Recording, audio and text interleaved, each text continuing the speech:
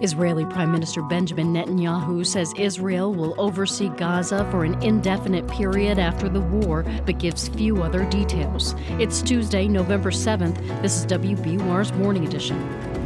Good morning, I'm Rupa Shenoy. Coming up, the U.S. State Department says it wants to get more humanitarian aid into Gaza, but does not support a ceasefire right now. It would let Hamas off the hook, allow Hamas enough time to regroup, and we can't allow that. Also, the testy moments in a New York courtroom as former President Donald Trump testifies in his civil fraud trial. Plus, what's behind the decision by office flex space company WeWork to file for bankruptcy. And this hour, we visit Little Saigon, a section of Dorchester that's become a hub for the Boston area Vietnamese community. In sports, Bruins win, Celtics lose, rain gives way to sun today in the 60s. It's 7:01, now the news. Live from NPR News in Washington, I'm Corva Coleman. It's been 1 month since Hamas militants attacked Israel, killing at least 1,400 people. Israel has responded with airstrikes. Palestinian health officials in Gaza say 10,000 people have been killed, more than two-thirds of them women and children. Israel has rejected calls for a ceasefire. Israeli Prime Minister Benjamin Netanyahu says after the war is over, his country will have to ensure security within Gaza. I think Israel will, for an indefinite period, will have the overall security responsibility because we've seen what happens when we don't have it. He spoke to ABC's World News Tonight. Netanyahu also says Israel would consider humanitarian pauses of about an hour from time to time. This would allow relief aid to enter Gaza and the release of hostages. The U.S. Supreme Court hears arguments today in a case that could invalidate a federal gun law. NPR's Nina Totenberg has more. At issue is a Fifth Circuit Court of Appeals decision that struck down the law banning guns for those covered by domestic violence court orders. The appeals court said it violated the Second Amendment right to bear arms because there was no similar law in the 1700s. If the Supreme Court agrees, the effects would be profound. Similar state and local laws would also fall, along with an array of other gun regulations that have no precise analog to laws in the 1700s.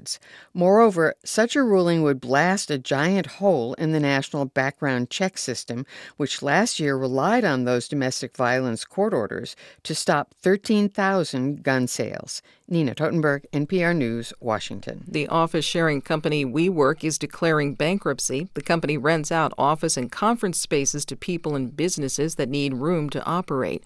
WeWork was once valued at $47 billion. Iowa Governor Kim Reynolds has officially endorsed Florida Governor Ron DeSantis in the Republican presidential nomination contest. Iowa Public Radio's Clay Masters reports. Governor Kim Reynolds remained neutral for months, appearing with all the Republican presidential hopefuls who visit this leadoff state. She says she thought long and hard about whether she should weigh in ahead of the caucuses. We need someone who won't get distracted but will stay disciplined, who puts this country first and not himself.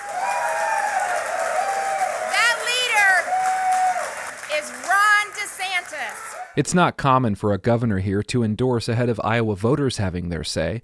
Former President Donald Trump blasted Reynolds and DeSantis, calling them disloyal and saying it's the end of Reynolds' political career. Trump, who leads in the polls, recently picked up the endorsement of Iowa Attorney General Brenna Byrd.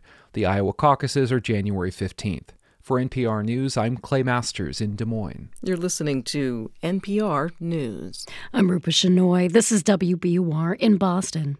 Polls are now open across Massachusetts on this election day. Voters in dozens of communities will take part. There are mayoral races in a number of cities, including in Worcester, Quincy, and Revere. In Boston, the city council is on the precipice of change. At least 4 new councilors will be elected.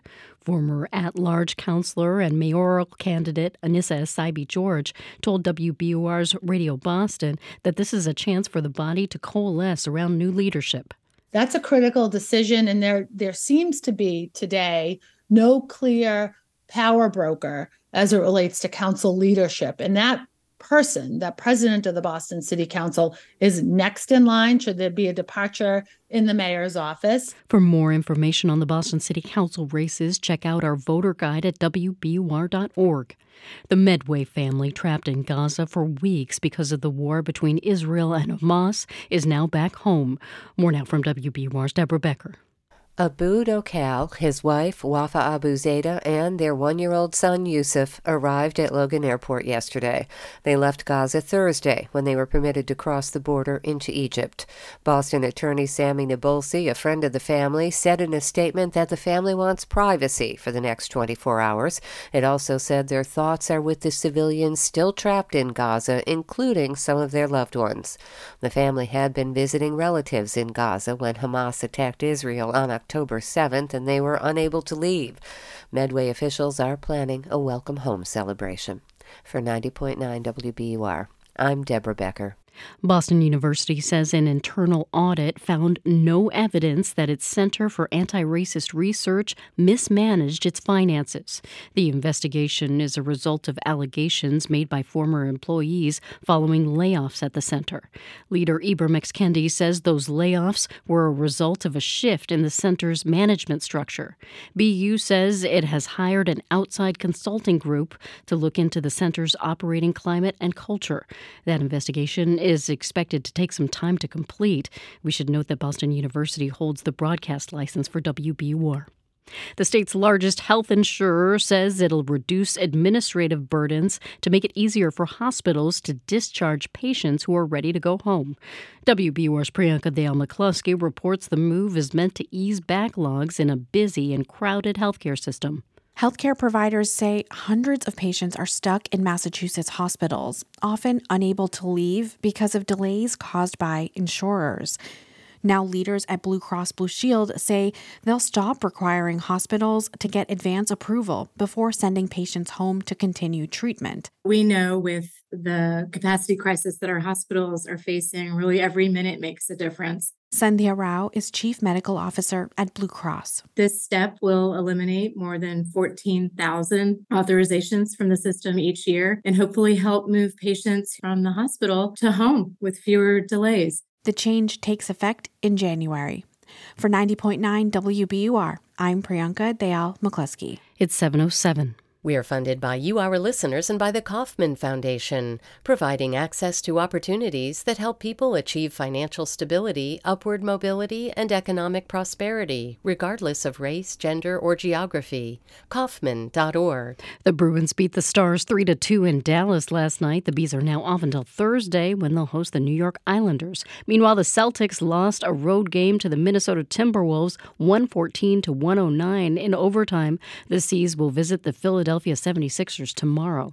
There's a chance for rain this morning. Clouds will give way to sun by the afternoon. It'll be in the upper 60s. Clear overnight with temperatures in the 30s. Sunny tomorrow and in the mid-40s. It's 55 degrees in Boston. Thanks for listening to WBUR.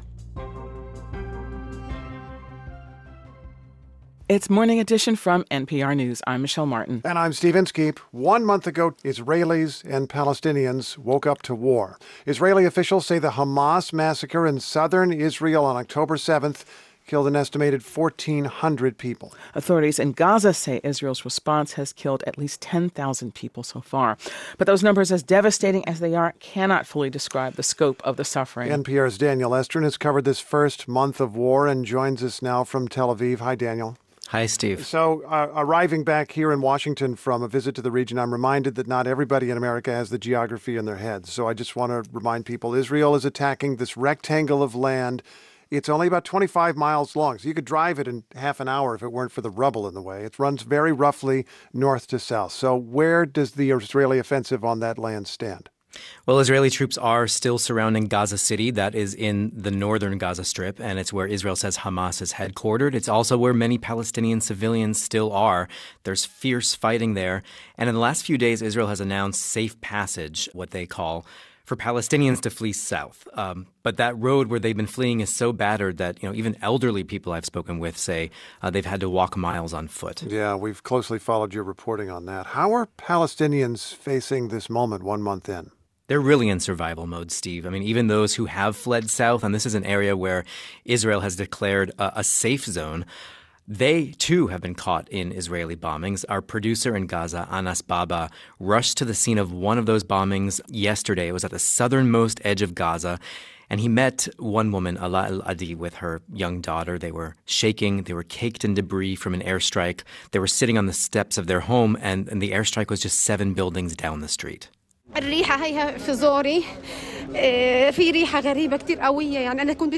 saying, the smell is in my throat. It's this terrible smell. It tastes like black. I want to throw up. She says her feet were full of glass. And our producer, Anas Baba, described the woman's little daughter. She's holding her own toy, I do believe a little dinosaur that's totally colored with pink and some purples, holding it very tightly. And you know, at that southernmost tip of Gaza, the Egyptian border is now open, but very few Palestinians are being allowed to leave Gaza through that border, only those with foreign nationalities or affiliations with foreign institutions. How are Israelis across the border reflecting on this month of war?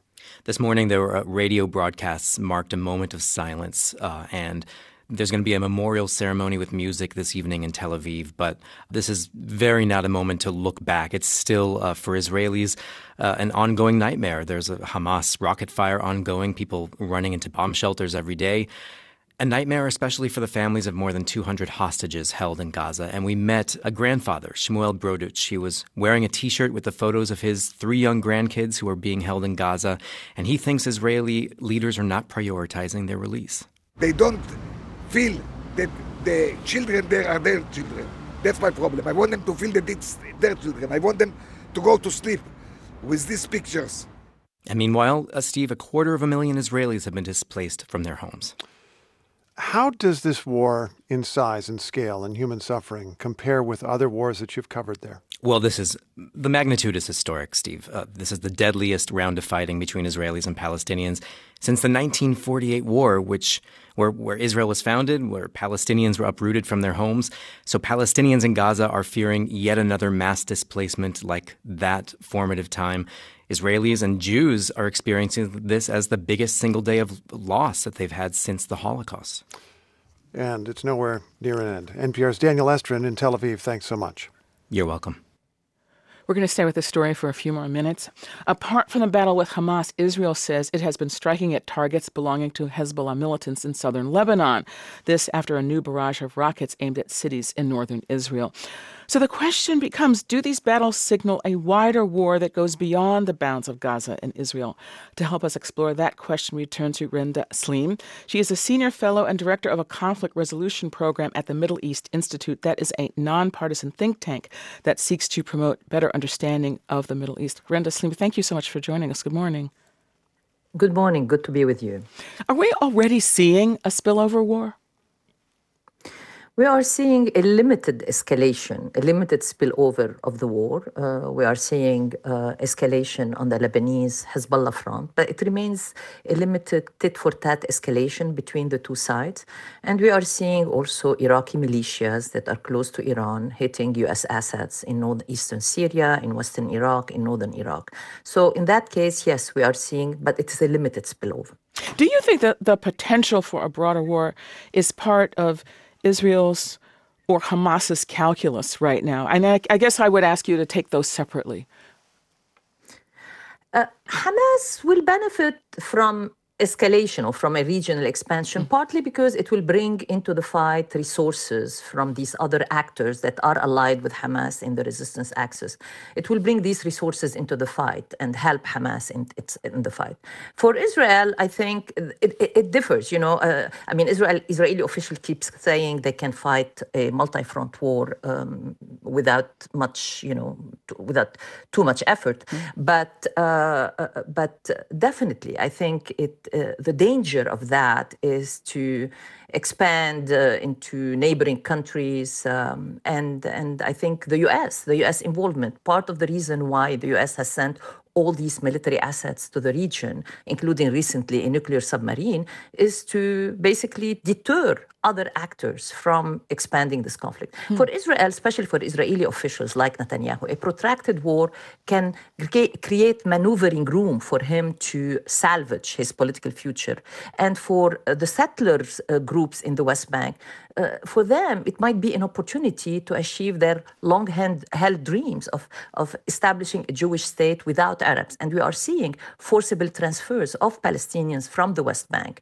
And more than 100 Palestinians in the West Bank have already been killed by settler groups. You said that that a wider war would be in Hamas's interest because it would bring in other actors. But are there any other parties in which case that would also benefit from this? I don't think that many other parties in the region will benefit. I mean, if we take the countries, like whether it is Arab Gulf countries, Egypt, Jordan, Turkey, even Lebanon, I mean, Iraq, all of them, I mean, the government themselves, all of them have said that a wider war is not in their interest. Even Iran.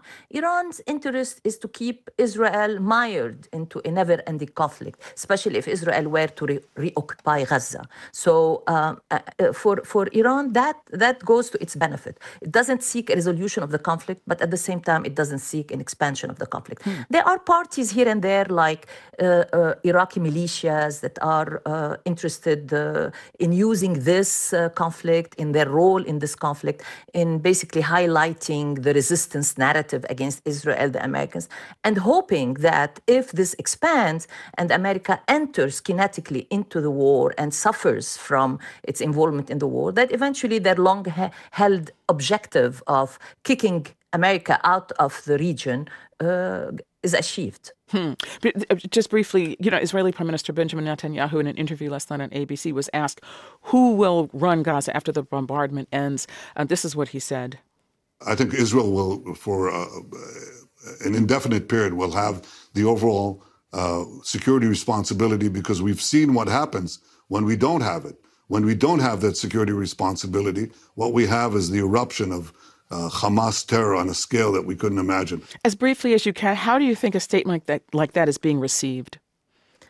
I think it's being received badly in the region. And I think Israel will be facing an insurgency if it were to go into Gaza and reoccupy it. That is Renda Slim. She's a senior fellow at the Middle East Institute. Renda Slim, thank you so much for sharing these insights with us. Thank you. Florida Governor Ron DeSantis received a big endorsement in the state that begins the presidential nominating process. The governor of Iowa made her announcement in Des Moines last night. And here's Iowa Public Radio's Clay Masters. Governor Kim Reynolds has remained neutral so far ahead of the caucuses, appearing with every Republican running for president. I could not and cannot sit on the sidelines any longer. Now, she's made up her mind, and she's for Ron DeSantis. I am so proud to stand here tonight and give him my full support and endorsement for President of the United States of America. The two have a lot in common. They were both elected to their first full terms in 2018 and faced criticism for how they handled the pandemic. Both opened schools early and pushed back on vaccine and mask mandates.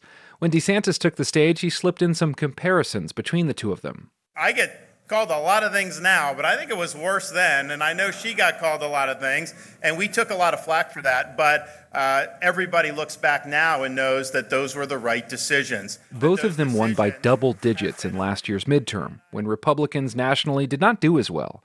It's pretty unusual for a high-ranking elected official here to endorse ahead of Iowa voters having their say. Former President Donald Trump blasted both of them, calling them disloyal and saying it's the end of Reynolds' political career. And I appreciate Governor Reynolds getting involved in the process. Look, when you do that, some people don't like it, and some people say this or that. In July, Trump criticized Reynolds for not endorsing him. Katie Wallen is for DeSantis and came to the event last night. I think it's a good move. I think a lot of people like her, so I think it'll make a difference. I think people actually care about what she says. Kathleen Jorgensen would fit that description. She plans to caucus for Vivek Ramaswamy, but still showed up to hear from her governor. Governor Reynolds, she did make Ron DeSantis my definite number 2. How's that? Having the state's top officials stump for him will be an asset for DeSantis in Iowa, where he recently moved a third of his campaign staff. Still, even with her backing, DeSantis needs a lot of momentum in this uphill race dominated by Donald Trump.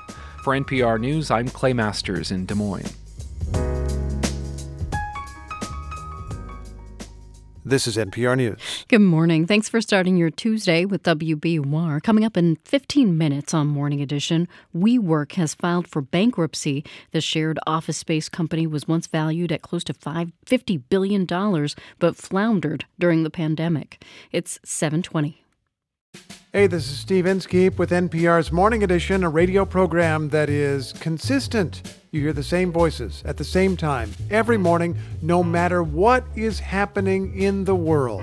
You hear familiar voices. This morning, we bring you news of a huge legal settlement, bringing often unfamiliar and surprising facts. Unidentified anomalous phenomena. Listen every weekday. Listen again tomorrow morning on 90.9 WBUR.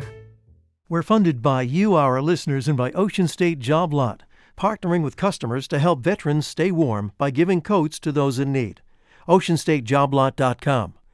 And MathWorks, creators of MATLAB and Simulink, sponsoring Discovery Museum's more than 2,500 traveling science workshops for Massachusetts schools.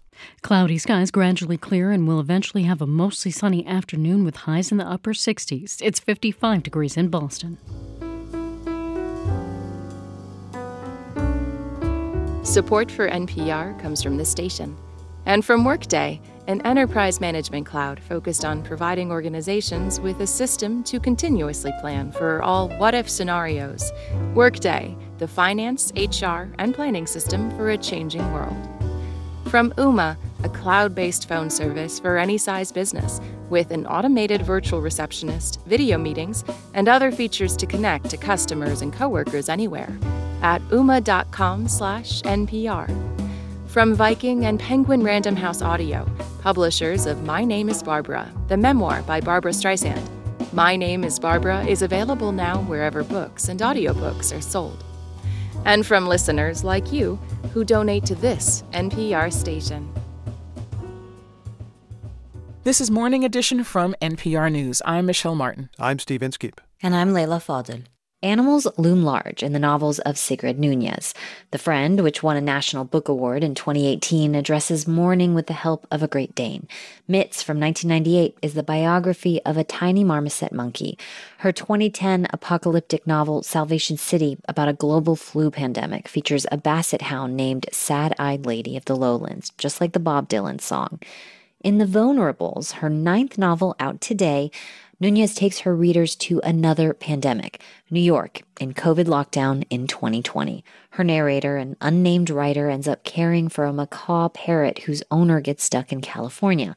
It's an ode to our basic need to connect with other beings, be they human or animal, even in a global crisis that told us to stay apart. Nunez told me how her own meditations on the pandemic inspired the story. It was time to write another book. And for a time during the spring of 2020, like most writers I know, I wasn't able to write because of fears and concerns about the pandemic and the lockdown. But it came to mind, the first sentence of Virginia Woolf's novel, The Years. It was an uncertain spring. And taking off from there, I started to write about what was happening in our uncertain spring. You mentioned that you struggled to write when the pandemic happened and everybody went into lockdown. And the female narrator in this book also struggles to write in this moment of loneliness and separation. How much of her is you and how much of her is invention? Most of my books are hybrid books. There's there's always a story, a plot, and characters, invented characters. But there are elements of my autobiography in there. And with a book like The Vulnerables, what happens is that the story is invented, not every bit of it, but most of it. For example, the pandemic really happened. The lockdown really happened. The narrator locks down with the macaw and a college student. And these types of birds form a very strong bond with the person who cares for them. How did Eureka become a central part of this story? Macaws are, just as you say, they bond with people. They're beautiful. They're extremely intelligent. And I've never owned a parrot, But there used to be an exotic bird store on Bleecker Street, and when I was living nearby there, I used to go there very, very often to look at and interact with the birds. The narrator, like other people, can't do other things and having trouble deciding, what should I do? What is important right now? And as she says in the book, this was one thing on my agenda that I didn't have to question. The bird needed care. I knew how to give it. I was there to give it. It was a simple, direct task, and it gave me a great deal of pleasure, she says. The company is so consoling. I was very moved by that, the importance of caring for a being other than yourself. The female writer, who is the main narrator who writes, though I've had several pets, I count not having had more animals in my life among my biggest regrets. Is that also something from your life that is part of this book? Exactly. I wouldn't attribute that kind of idea to the narrator if I didn't share it. It's part of her character, it's part of her sensibility, and it is part of mine. And yes, that is a regret I've had for quite some time. How did this Gen Z college student become central as well? I mean, ultimately, they form a bond in this extreme loneliness and fear that the pandemic was intergenerational. He shows up unexpectedly at the apartment where she's bird sitting, and their relationship goes from hostile to aloof to actually close. Can you describe that relationship? Well, he's somebody who was in college in his last year when, like other college students, he was suddenly told, well, you've got to go home, we're closing down. And so he goes to be with his parents in Vermont. He is someone who has had lots of troubles. He spent a summer in a psychiatric hospital being treated for a very serious eating disorder. And that is behind him at this point. But he clashes terribly with his parents. And in fact, they end up telling him he's got to go. And that's how he comes down to Manhattan and ends up in this apartment. He had originally been the bird sitter. He still has keys to that apartment. He suddenly shows up. She is, as a friend says to her, don't be so territorial. It's a big apartment. It's an emergency. Deal with it. Stop complaining. He's being very nice to you. Why can't you be nice back, etc.? And then something happens to her outside that is very upsetting. And he can tell. He has an idea that she's also not eating. And he has an idea that if he leaves an edible for her, that it will help her to eat, to feel better, and to feel less anxious and less depressed. And so they begin to do that. They begin to take some kind of marijuana most days, and then they end up talking to each other and revealing certain things and laughing a lot and enjoying each other's company. It did feel like almost a meditation on companionship in loneliness and in isolation. Well, and of course, this narrator doesn't have any children of her own, has never had children. So there is a certain maternal feeling that she begins to have for him. And I also think that although it's described as unlikely, I don't think it's all that unlikely what happens between them. In fact, I think that was part of the point of the story, that when people are thrown together in situations like that, people do realize how much they need each other and how much they can give each other, even in small ways. I mean, that he would notice her distress even though she hasn't been particularly nice to him, and feel like he could do something to alleviate that, I think is the most natural human feeling in the world. That's author Sigrid Nunez. Thank you so much for your time. Thank you.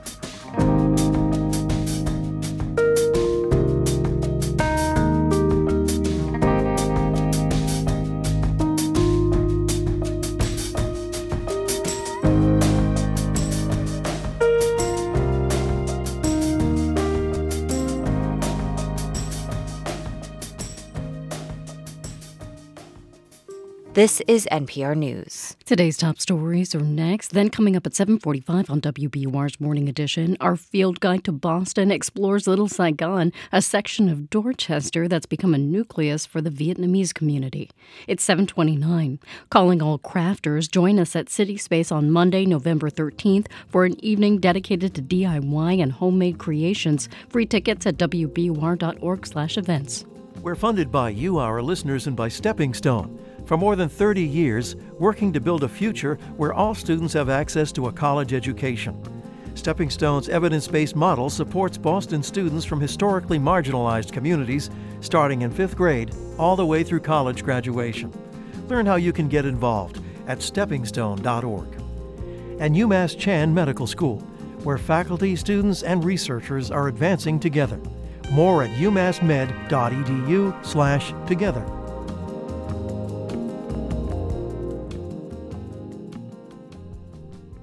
Live from NPR News in Washington, I'm Dave Mattingly. The UN Secretary General is renewing his call for Israel to implement an immediate humanitarian ceasefire in Gaza to protect civilians. Linda Fasulo has more. UN Secretary General Antonio Guterres told reporters that Israeli ground operations and bombardment are hitting civilians, hospitals, mosques, and UN facilities, including shelters and schools. No one is safe, he noted. Meanwhile, Guterres said that at the same time, Hamas and other militants are using civilians as human shields, continue to launch rockets indiscriminately towards Israel, and hold Israeli hostages. In Ohio today, voters are deciding whether to approve an amendment to the state constitution to protect abortion rights. Joe Ingles with Ohio Public Radio reports. Supporters of the proposed amendment, like Lauren Blauvelt with Ohioans United for Reproductive Rights, spent the weekend knocking on doors of voters, trying to get the vote out. Hi, may I speak with Brian? If Ohioans vote in favor of the amendment, it would effectively scuttle a law now on hold in the courts that bans abortion at about 6 weeks of pregnancy. Opponents of the amendment say passage would also take away the rights of the government to put limitations and restrictions on abortion. For NPR News, I'm Joe Ingles in Columbus. This is NPR News from Washington. This is WBUR in Boston. I'm Rupa Shenoy. Today is Election Day in dozens of cities and towns across Massachusetts. Polls are open until 8 tonight. In Boston, voters will pick at least 4 new city councilors. There are elections for mayor in cities including Worcester, Medford, and Waltham. Polls close tonight at 8. The Secretary of State says if you've got a mail-in ballot but haven't sent it in yet, you should bring it to your local elections office or a ballot drop box. Brandeis University no longer plans to recognize the campus chapter of National Students for Justice in Palestine as a student group. The non-sectarian Jewish school is the first college in the country to do that. The school says the group has openly supported the Hamas terrorists. It'll no longer receive university funding or be able to hold events on campus. Those involved in the group say they're being silenced by the university. The school says students who want to support Palestinian civilians can form a different group. The city of Boston has a new groundbreaking database detailing people who were enslaved in the city. WBUR's Lainey Ruxtel reports. The database currently lists more than 2,300 people and many of their enslavers as well. Kira Singleton was one of its curators.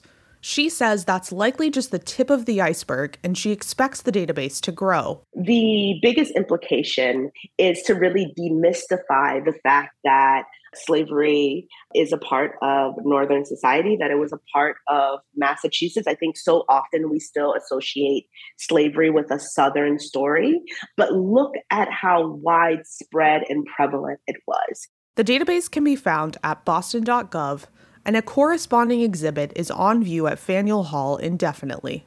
For 90.9 WBUR, I'm Lainey Ruxtel. It's 7:33. We're funded by you, our listeners, and by the Elliott Hotel, a luxury boutique hotel in Boston with uni restaurant and sashimi bar for holiday parties and weekend getaways. ElliotHotel.com. The Bruins beat the Stars 3-2 in Dallas last night. Meanwhile, the Celtics lost a road game to the Minnesota Timberwolves 114-109 in overtime. Light showers are possible for the next couple hours, then overcast skies gradually clear. The afternoon will be mostly sunny in the upper 60s. Temperatures fall to the mid-30s tonight and skies stay mostly clear. Sunny tomorrow in the upper 40s. It's 55 degrees in Boston. You're with WBUR. Support for NPR comes from this station and from Fidelity Investments. A dedicated advisor can help create a wealth plan for a full financial picture. More at fidelity.com/wealth. Fidelity Brokerage Services, LLC. From Procter & Gamble, maker of Nervive Nerve Relief. Nervive is designed to reduce occasional nerve aches, weakness, and discomfort in hands or feet due to aging. Learn more at nervivehealth.com. And from listeners like you who donate to this NPR station.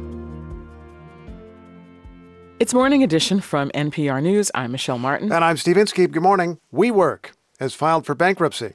This company lets you sublease office space for a month or a day or even an hour. When you need an office, they're there to give it to you, but apparently many people no longer want it. NPR's Bobby Allen joins us now. Bobby, good morning. Good morning. So how did it come to be that WeWork's business model no longer works? Yeah, well, to understand that, we have to go back in time to the height of WeWork back in 2019. The company was worth $47 billion back then.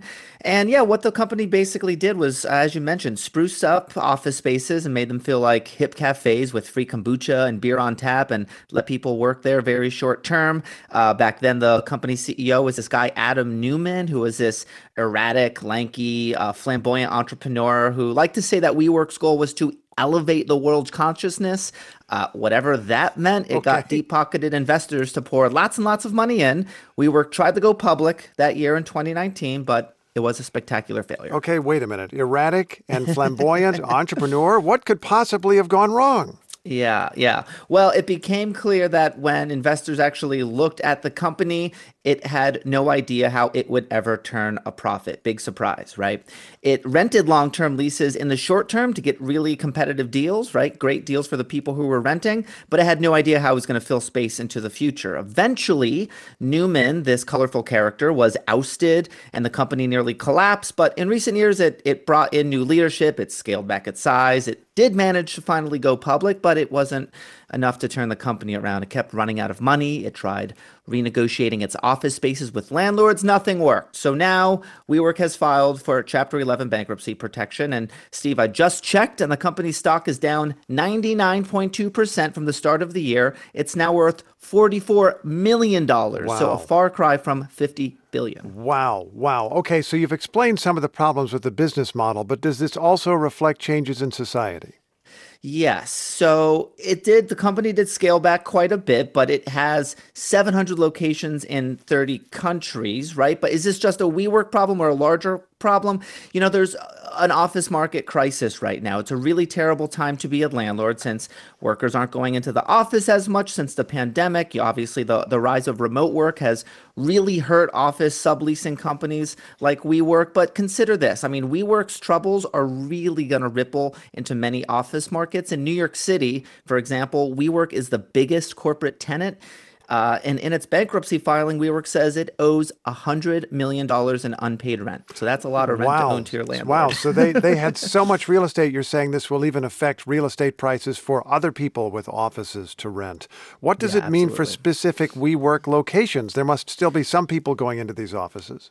Yeah, so the bankruptcy process will help WeWork get out of office leases that are performing really badly, and it will help the company renegotiate with landlords on leases that it wants to keep. But, you know, you can expect many locations shutting down. As many as 100 locations, the company says, could close. What does the company say about its next steps?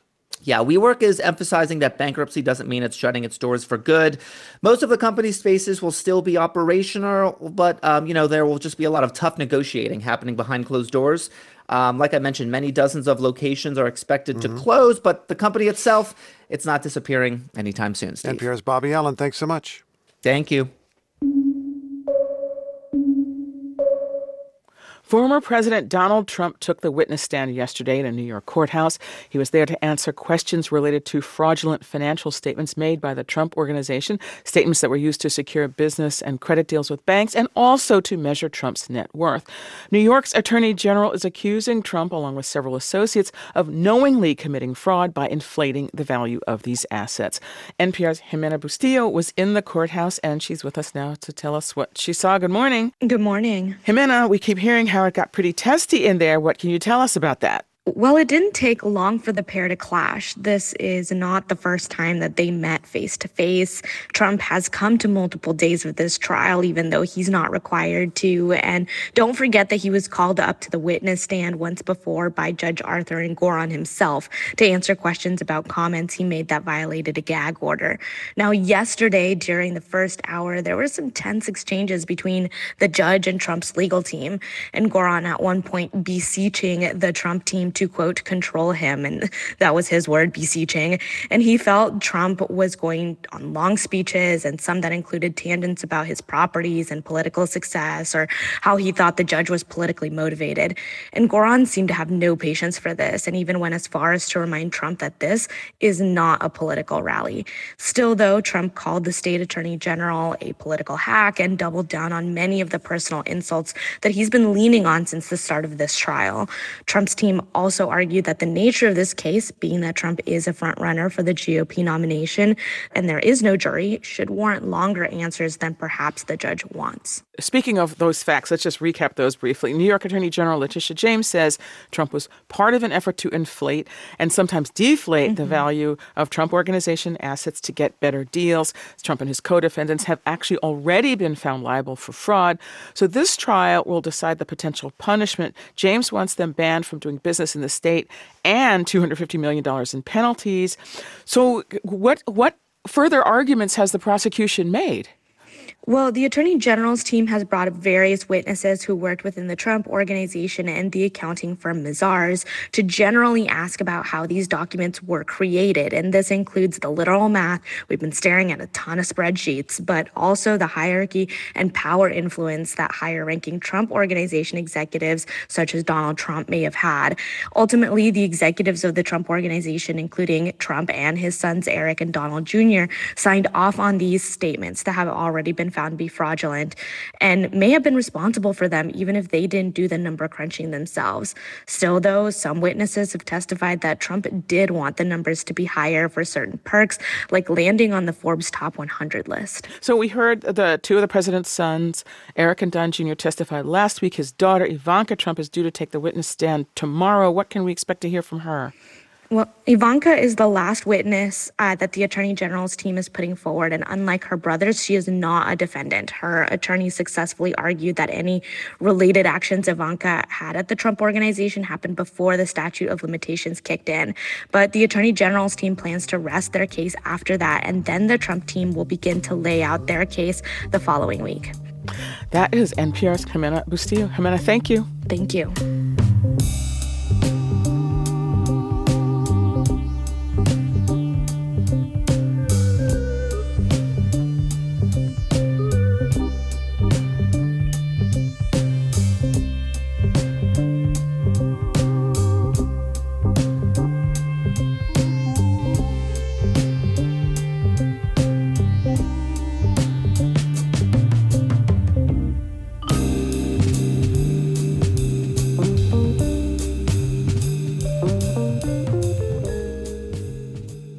This is NPR News. Coming up at the top of the hour here on WBUR's Morning Edition, voters in Ohio are weighing whether their state should become the seventh since Roe v. Wade was overturned to pass a constitutional amendment protecting the right to an abortion.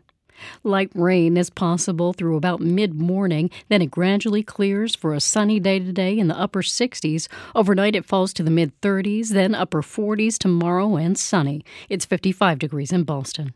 We're funded by you, our listeners, and by Blue Cross Blue Shield of Massachusetts. Medicare plans for every lifestyle and budget. Visit bluecrossma.com/go. And Brookline Bank, where financial solutions are crafted to the needs of your business and delivered with a hands-on approach committed to your success. Learn more at brooklinebank.com. Member FDIC. Boston-based General Electric will settle claims it sold improperly inspected parts to the U.S. Army and Navy. Those parts were made at the GE Aerospace plant in Lynn. The company will pay nearly $9.5 million to settle the deal. GE officials say they alerted the Department of Justice as soon as they learned of the issues. The company says the parts had no impact on aircraft safety. Worcester-based Fallon Health is moving its corporate headquarters, but it's staying in the city. The new location at 1 Mercantile Street is just half a mile from the Fallon's current Elm Street headquarters. The new location is part of a new development that includes housing, a hotel, and other retail space. The move is expected to happen at the end of next year. It's 7:44. WBUR supporters include Babson College, where an MBA or specialized master's equips you with the skills to take action and lead with confidence. Gain the highly sought-after entrepreneurial mindset at Babson, ranked #1 in entrepreneurship by U.S. News & World Report and 10th best college in America by the Wall Street Journal. babson.edu/grad programs. This is WBUR's Morning Edition. I'm Rupa Shenoy. There's a corner of Boston's Dorchester neighborhood that's long been an important home for New England's Vietnamese community. It's called Little Saigon. In 2021, the state designated it as an official cultural district. WBUR's Daryl C. Murphy hosts our daily podcast, The Common. He visited Little Saigon for our field guide to Boston. His guide for the day was Annie Lay, who's the board president of the cultural district. She welcomes us to the neighborhood's National Night Out celebration over the summer. We just saw the lion dance. It traditionally opens up a lot of events and ceremonies, and it's supposed to ward off the evil and bring in good spirits. So it's a very opening, good harmony, good luck event to have. Daryl's here to tell me more about what he experienced in the neighborhood. Thanks so much for being here. Yes, thank you. Thank you for having me. What's the history of Little Saigon? How did it come about? So, as it was explained to us, Little Saigon became a community after the Vietnam War when a lot of refugees came over here and they settled in Boston, particularly in that section of Dorchester. And we also spoke with someone, Kang Nguyen. He's the board member for Boston Little Saigon and vice president of the Vietnamese American Community of Massachusetts. He explained to us that with all those people there in that part of Dorchester, they decided to call it Little Saigon, naming it after the former capital of South Vietnam until it fell to North Vietnam during the war. They called it Little Saigon as a thank you to all the people who fought for South Vietnam during that war and as a way to say thank you to those folks. One thing I remember him saying was, we remember, friends forever, so it's their way of saying thank you. So that's some of the history behind Boston Little Saigon. And has it served as kind of like a nucleus for Vietnamese communities in New England overall? Yeah. Annie Lay told us that people from all over New England come to Boston Little Saigon. In fact, I'll let her explain the rest. With the Vietnamese American community having the festival, people can go and take pictures, enjoy the performances. Some families come every year just to take photos. So think of it, I guess you could think of it as somewhat of a pilgrimage of some sort. When you get homesick, you just want to be around your folks, It's not a secret that you like your food. So yeah. Did you make a stop in Little Saigon? Yes, we did. We made a couple stops. We went to the grocery store. There's a grocery store there called Gen 10 Supermarket. And it's a Vietnamese grocery store, and they have a lot of food that you're not going to get at, say, a Stop and Shop or something. And we decided to try a few things. I tried this grass jelly drink, which was really refreshing and tasty. We also had a durian. But you didn't smell it, right? Because durians are just awful smelling. So we had a frozen durian. Okay, that's better. Yeah, I got the sense from just it being frozen. I get why people are not a huge fan of it. Oh, it's awful. I loved it. Okay. I loved it. Then never smell it, because then your opinion will change. So, yeah, but that's some of the stuff that you can find in Boston Little Saigon. It was really dope. It was a great experience. And also we went to Filet, and we had some food there. And I will say one of the things I had there that I really enjoyed was the chicken wings.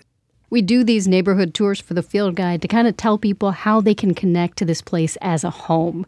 And what did you learn about Little Saigon that kind of gave you some insight into that? Yeah, I think Little Saigon really helped me understand that Boston is a city where you can find that connection to home. I think for me, being somebody who's new to the city, finding that connection for myself was important. So I imagine if you are Vietnamese and you want some Vietnamese food, or you want to feel like I said, you want to be with your folks, there's a place for you here in Boston. That's what's really cool about these tours, is that we're trying to highlight these spots to let people know that Boston is a city that can welcome you, that will welcome you. You know, there's somewhere here for you, right? So you can go to Pho Lay, get your food. You can go to Gen 10, get your groceries and still keep connected, right? And be comfortable in Boston.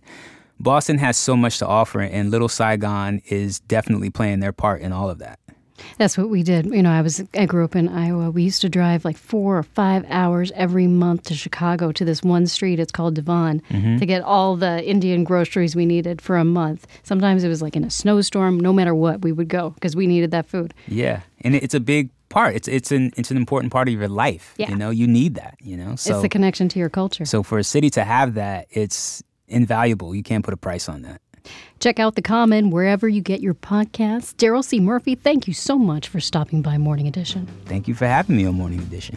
Check out the Field Guide to Boston at wbur.org/fieldguide. You'll find local recommendations for every neighborhood in the city, and you can sign up for a newsletter to get tips about navigating Boston straight to your inbox.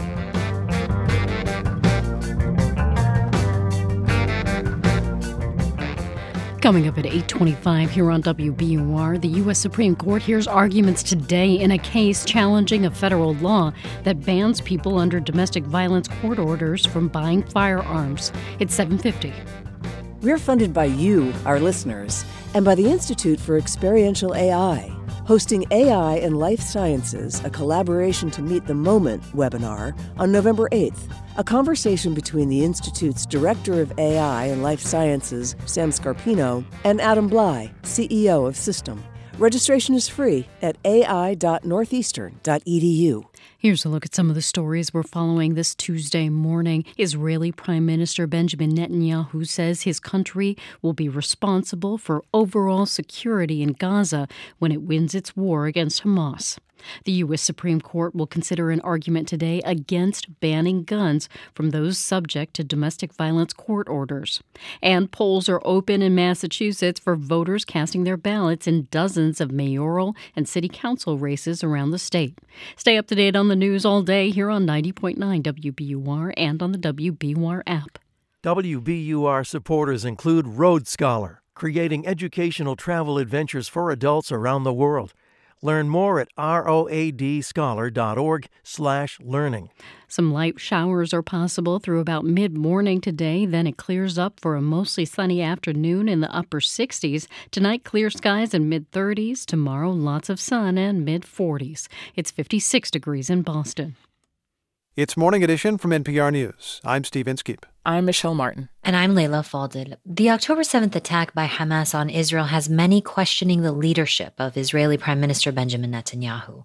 Over the weekend, Israeli protesters gathered outside his home demanding he resign. They're asking how this government didn't know what was going on in the blockaded Palestinian enclave of Gaza, where Hamas rules and Israel and Egypt control the borders, why it took the military hours to rescue civilians as gunmen overran their towns, killing more than 1,400 people, according to the Israeli government, and taking more than 240 hostages. That's the backdrop of Israel's response in Gaza, where Palestinian health officials say Israeli bombardments and ground operations have killed upward of 10,000 people and induced a man-made humanitarian crisis. Netanyahu has dismissed calls for a pause in hostilities from much of the international community unless it means the unconditional return of the captives. Israel will not agree to a cessation of hostilities with Hamas after the horrific attacks of October 7th. Calls for a ceasefire are calls for Israel to surrender to Hamas. And his public statements have raised alarm among some critics. He's twice referenced violent passages in the Bible to justify Israel's devastating response, including this one. You must remember what Amalek has done to you, says our Holy Bible.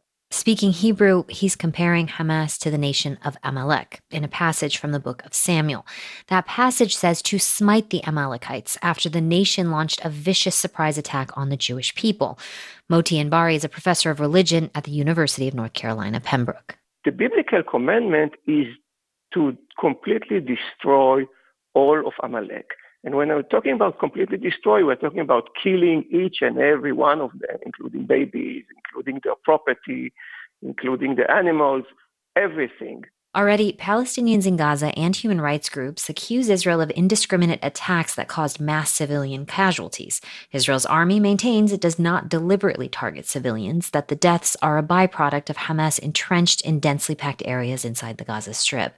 Anbari says his concern stems from the symbolism Netanyahu projects with the biblical metaphors he's used. Well, he's playing with words. He can always say that he didn't mean it like that. Mm-hmm. But it might be that people who are hearing him, soldiers on the ground field that are coming from Orthodox background, and there are many soldiers in the ground field that are coming from Orthodox background. When they hear him talking about remembering Amalek, it sets for them something that may be understood differently, by you and me. So there might be that there will be soldiers and commanders or people on the ground that will understand the message that is coming from above, from the leadership of the state, as allowing them to do something similar to what Hamas has done to Israel. Now, Netanyahu has quoted the Bible before as prime minister, but typically, Anbari says, Netanyahu's appealing to an international audience and citing the Jews' biblical right to the land. Quoting these particular passages marks a shift, Anbari says. Ever since this war began, he is always quoting the Bible, and in his last statements were the strongest so far in the way he quoted the Bible. And I was intrigued and I was a little bit concerned about this because typically when Hamas and Hezbollah have used the language of holy wars in the way in which they describe their fight with Israel, Israel never responded in such language. Because, first of all, Israel is a secular state. It's not a religious state. It's not a fundamentalist state. But secondly, when you are talking in the language of holy wars, there can be no resolution that includes a compromise to that conflict. You are fighting in the name of God. And when you're fighting in the name of God, it is a total war until a total victory of the God of Israel over the God of the enemy. Even though it's the same God in that context, but it is always like it's a total and complete war with no way of compromising. It's very unusual, yeah. And Netanyahu always tried to distance himself from his Orthodox partners. He always tried to show himself as a person who is a secular Jew. Although he has partners who are Orthodox, he's different from them, and he always tried to emphasize it to the general audience. Now he's blurring those lines, and you have to understand Netanyahu is a very calculated person. So if he's using it, it's probably there's a good reason for that. It's not a coincidence. Why do you think he's using it? His ratings are very low.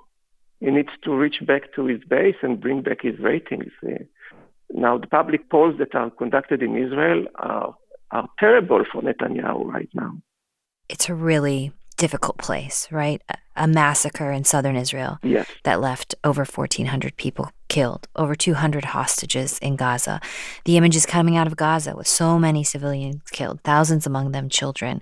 I mean, when you talk about this war and this development is disturbing, what is it? You don't want to turn Israel into a war with Islam, that Judaism against Islam, because Israel, just a few weeks ago, we were talking about peace with Saudi Arabia. So if Judaism is in war with Islam, Israel won't be able to have peace with Saudi Arabia and won't be able to have peace with Egypt and Jordan and other states. So it's not strategically smart to invoke this metaphor that Judaism is at war with Islam. Israel is at war with a segment of the Palestinian people. It's called Hamas. This is how we need to treat it, in my opinion. Moti Anbari, professor of philosophy and religion at the University of North Carolina, Pembroke. Thank you so much for your time and your insights. Thank you very much. In a statement to NPR, the Prime Minister's office says, quote, Israel's defined war mission is to destroy Hamas, unquote. It goes on to say the proportional response to the October 7th massacre carried out by Hamas is the destruction of Hamas. Anything less will not prevent future Hamas attacks, unquote. The White House says President Biden raised the need for humanitarian pauses in a phone call yesterday with Netanyahu, but no agreement was reached. Later, in an interview with ABC News, Netanyahu suggested he might be open to what he described as tactical little pauses for an hour here or there to allow aid into or hostages out of Gaza. This is Morning Edition from NPR News. I'm Michelle Martin. And I'm Steve Inskeep.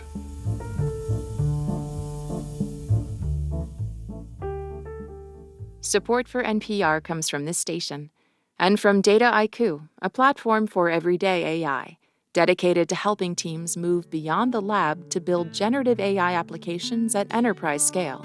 DATAIKU.com. And from Procter & Gamble, maker of Metamucil, a fiber supplement containing psyllium, a plant-based fiber for trapping and removing waste in the digestive system, designed to be taken every day. More at Metamucil.com. This is NPR.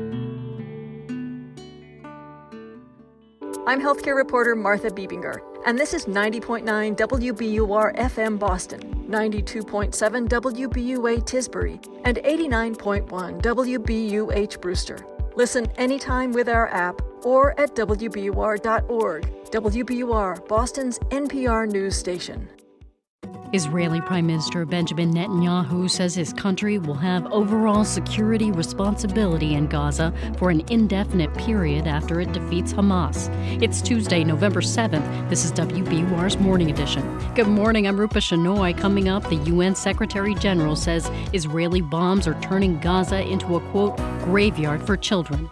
Hundreds of girls and boys are reportedly being killed or injured every day. And another Denver area police officer has been found not guilty in the death of a young black man who was put in a neck hold.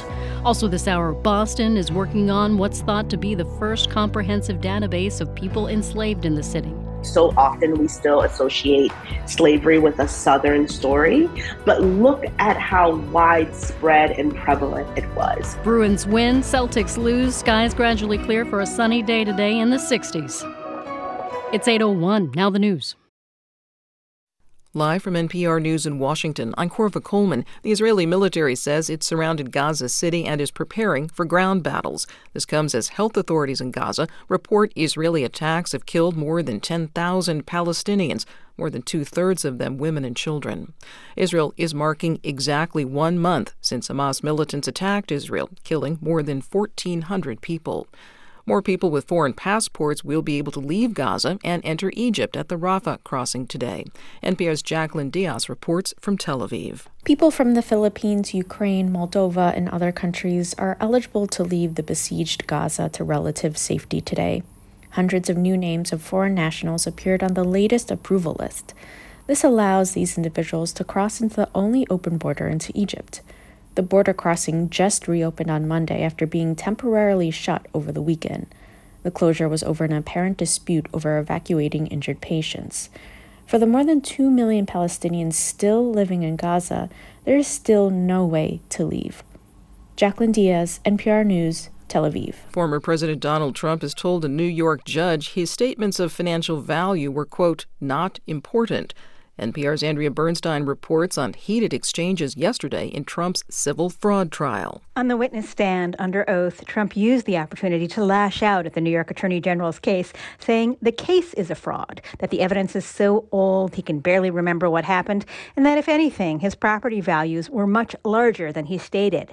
But the Assistant Attorney General walked him through statement after statement, asking if he believed they were truthful and how he arrived at them.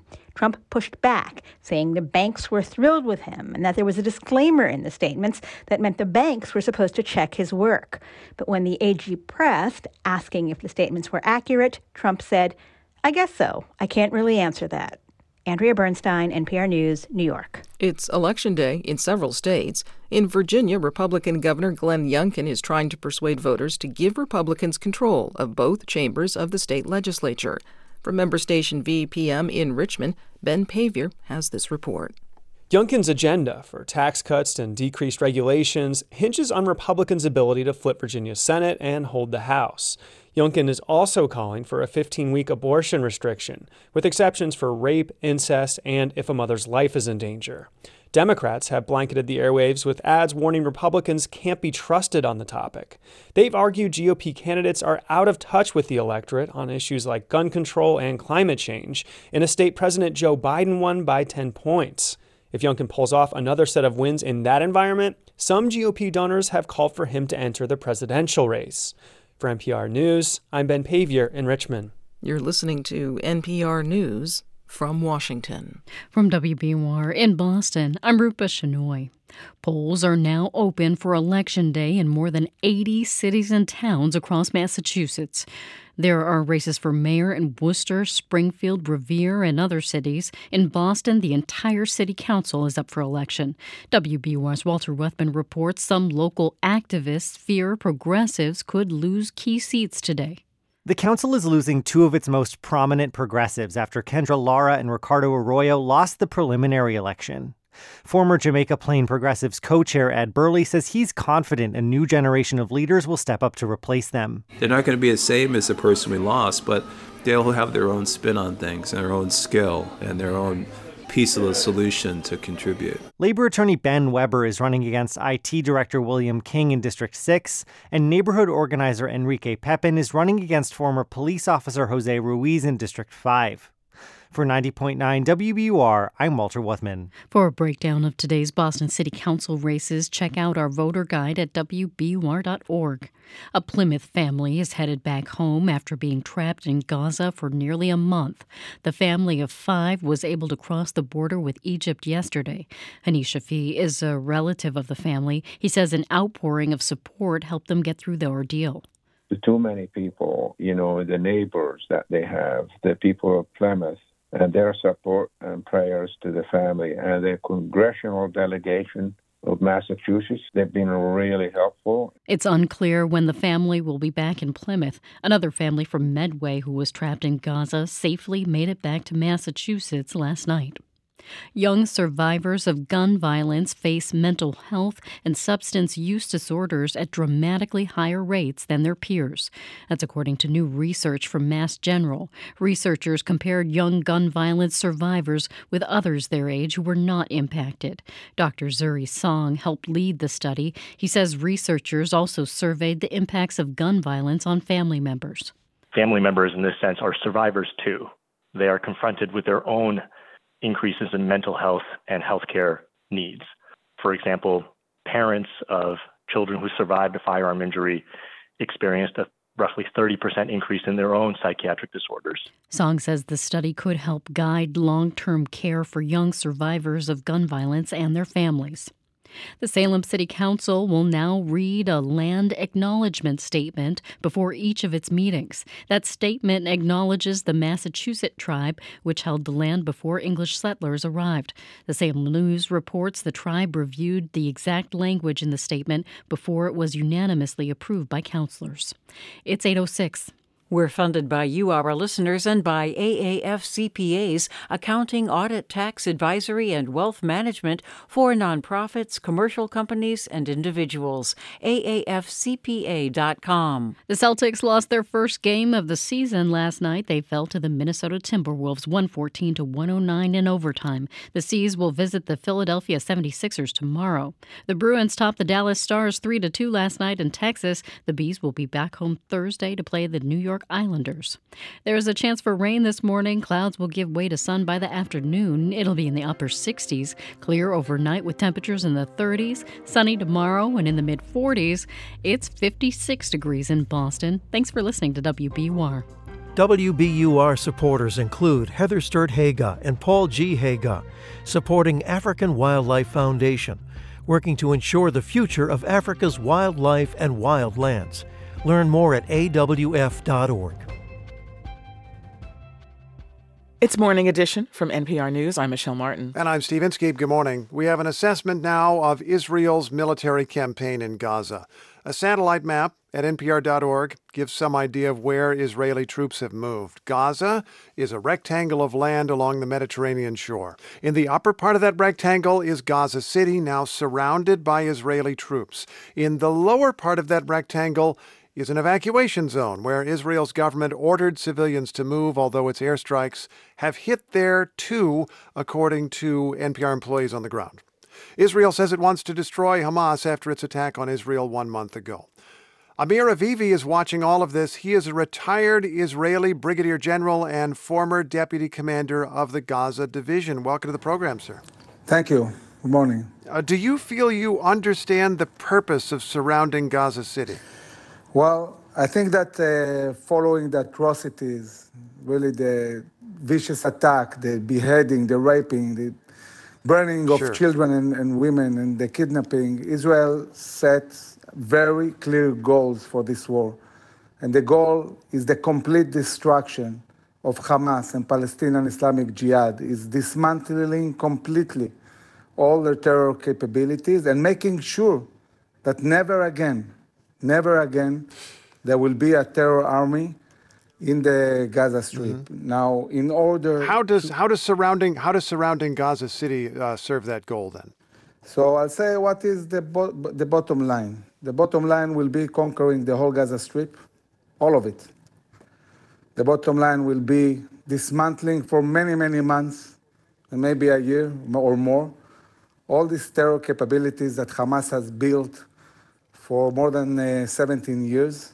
And I think that the world will be shocked by what they really build inside Gaza, the ways they utilize the money the world gave them to really build one big underground fortress, which is not only underground, but most of it underground. And we are just at the beginning. We surrounded. So it sounds like you're. It sounds like you're telling me. Inside. Yeah. So let's make sure we understand this then. You're saying that surrounding Gaza City is attacking Hamas facilities there, and that is really a first step, that Israeli troops, you believe, as someone who has observed this and knows the Israeli military well, you believe they will ultimately take everything.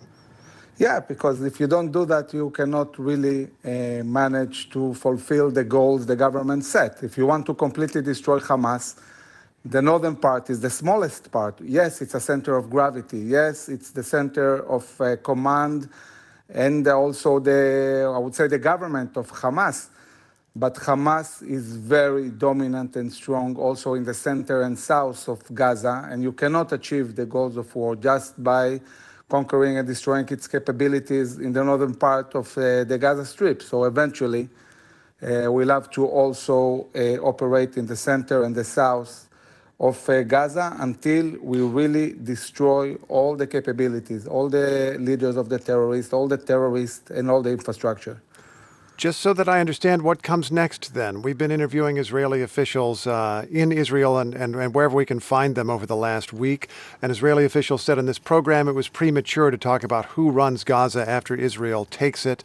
Another Israeli official a couple of days ago told me that there was a talk of some kind of combination of local and international forces who might control Gaza.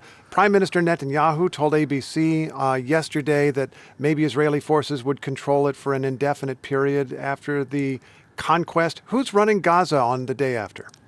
So I think that the first question needs to be, what are the security terms? And I think that the government is stating more and more what was evident to me from day one. In order to make sure that there will be no buildup of terror infrastructure in the future, you need two things. You need to control the border with Egypt, because today Gaza is connected to Egypt. They have a common border of something like 10 miles. And through this border, endless amount of weapons, of know-how, of technologies, of terrorists, and money is going in and out. If you want to stop the flow of capabilities into the Gaza Strip, you need to control this border. And the other thing is that you need full freedom of operation for the IDF the day after to apprehend terrorists in this region. Okay, that's really interesting. So that suggests that Israel will insist on full freedom of movement to go wherever it wants to do, strike whatever it wants to strike, whoever they try to find to run the place. General, thanks very much. That's very helpful. I appreciate it. Thank you very much. That is retired Israeli Defense Forces Brigadier General Amir Avivi. He is in Tel Aviv. Now, to see that map that we mentioned and to find many views in this conflict, visit NPR's website, npr.org/MideastUpdates. Since the Supreme Court overturned Roe v. Wade, abortion rights advocates in many states have brought the issue directly to voters. Now, in Ohio, voters are deciding whether to establish a constitutional right to abortion in that state. That election ends tonight. We're joined by Ohio Public Radio's Joe Ingles, who's covering this. Welcome back. Good morning. Okay, so it's Election Day in Ohio. What would this constitutional amendment do if it passes? This amendment would guarantee the right to an abortion up to the point of viability and later if a doctor deems it is necessary for the health or life of the mother. Okay, up to the point of viability. That is different, of course, in different pregnancies, but we're talking about several months into a pregnancy that you would have a right to an abortion, correct? Correct. Okay, so that is what the constitutional amendment would do. What is Ohio's law right now? Well, Ohio has a 6-week abortion ban that was in place for 82 days last summer after Roe versus Wade was overturned. But a group of doctors took that to a county court, and the court ruled that the law was vague because it wasn't being applied uniformly. So now that ban is before the Ohio Supreme Court, and the Republican-dominated Ohio Supreme Court could reinstate it if this amendment fails. But if the amendment passes, it would no longer be constitutional. Okay. Let me ask something else. Didn't Ohio already have a vote somewhat on this issue earlier this year? Yes, in August, Republicans had put an issue on the ballot, a constitutional amendment that would have increased the threshold for passing constitutional amendments, including this one, to 60%. But that effort failed. Oh, okay. So they were trying to change the rules under which this election would take place. That didn't happen. Correct. So a majority gets to decide what the Constitution in Ohio will say. What are you hearing from voters now as Election Day arrives? Well, there are a lot of different opinions. There have been tens of millions of dollars poured into ads here. Very contentious issue, highly advertised. The governor and his wife have appeared in an ad saying this amendment, which is similar to the one in Michigan, goes too far. But the polls show that there is very low support for the 6-week abortion ban. And the polls also show that somewhere between 56 to 58% of Ohioans support some abortion rights. Now, Ohio is a red state. You remember that. But abortion has been on the ballot in several states since the Supreme Court overturned Roe versus Wade. And in each instance, in both red and blue states, anti-abortion activists or advocates have lost. Ohio Public Radio's Joe Ingles, thanks for your insights. Thank you. A jury in Colorado has acquitted a second Aurora police officer in the death of Elijah McClain. McClain, a slender young black man, died after being tackled by police and injected with ketamine by paramedics. He had no weapons. Colorado Public Radio's Allison Sherry has this report. Officer Nathan Woodyard was the first on the scene when McClain was walking home from a convenience store after buying iced tea. He grabbed McClain within the first few seconds. Hey, stop right there. Stop. Stop. I have a right to stop you because you're being suspicious. Well, okay. Turn around. I'm going home. Relax or I'm going to have to change this situation. Woodyard did indeed change the situation. Prosecutors say his actions and failure to follow his own policing rules directly led to McClain's death. But the jury disagreed.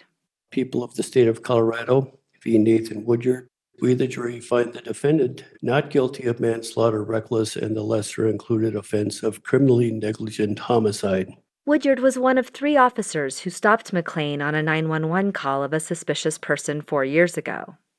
The 23-year-old massage therapist had not committed any crimes and didn't have any weapon. Police forcibly detained him, and then medics gave him a strong sedative. He died a few days later. Officer Woodyard was charged with reckless manslaughter in McClain's death. When Woodyard used a carotid hold on McLean, he did not follow rules for caring for someone after they received that hold. State Prosecutor Ann Joyce. They did not listen to him when he said, "I can't breathe." They did not listen to him when he started to drown in his own vomit. Officer Woodyard testified, tearfully at times, that he regretted what happened and that he wished he could do everything over. He said he truly believed other officers and paramedics on the scene were caring for McLean. When I walked away, I thought he was safe. Did you trust other officers would take care of him? I did. Did they? No. I know that now. McLean's mother, Shanine, walked out of the courtroom silently with her fist in the air. During this trial, she has expressed frustration with the lack of accountability.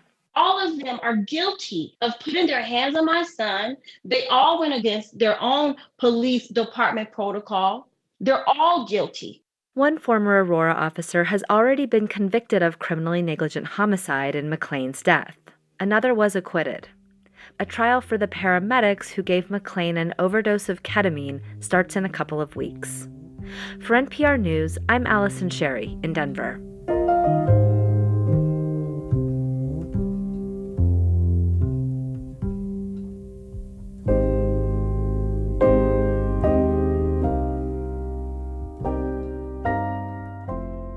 This is NPR News. Good morning. Thanks for starting your Tuesday with WBUR. Coming up in 15 minutes on Morning Edition, we hear from officials in Maryland who are struggling to respond to rising gun violence among juveniles. It's 8:19. I'm Scott Tong. After the United Auto Workers succeeded in getting big pay raises from the big three automakers, a look at the union and its firebrand leader, Shawn Fain. We're thinking together about the core question of the labor movement. How do working class people build the power we need to win what we deserve? That's Here and Now. Listen today at noon on 90.9 WBUR. There's a chance of light rain through about mid-morning today. Then some gusty winds help move clouds out, and we'll eventually have a mostly sunny afternoon with highs in the upper 60s. Tonight, mostly clear and mid-30s. Tomorrow, sunny with highs in the upper 40s. It's 56 degrees in Boston.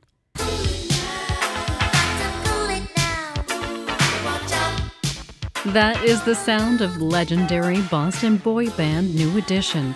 The group announced it'll begin a Las Vegas residency next year.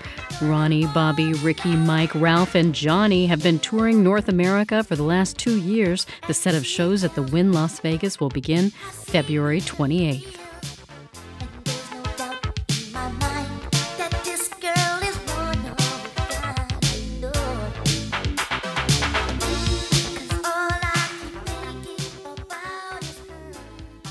Support for NPR comes from this station and from Focus Features presenting The Holdovers. Paul Giamatti reunites with director Alexander Payne for the first time since Sideways, now playing in select theaters everywhere November 10th. From the John D. and Catherine T. MacArthur Foundation, recognizing exceptionally creative individuals. This year's MacArthur Fellows and more information are at macfound.org. From the Cy Sims Foundation, since 1985, supporting advances in science, education, and the arts towards a fairer, more just, and civil society.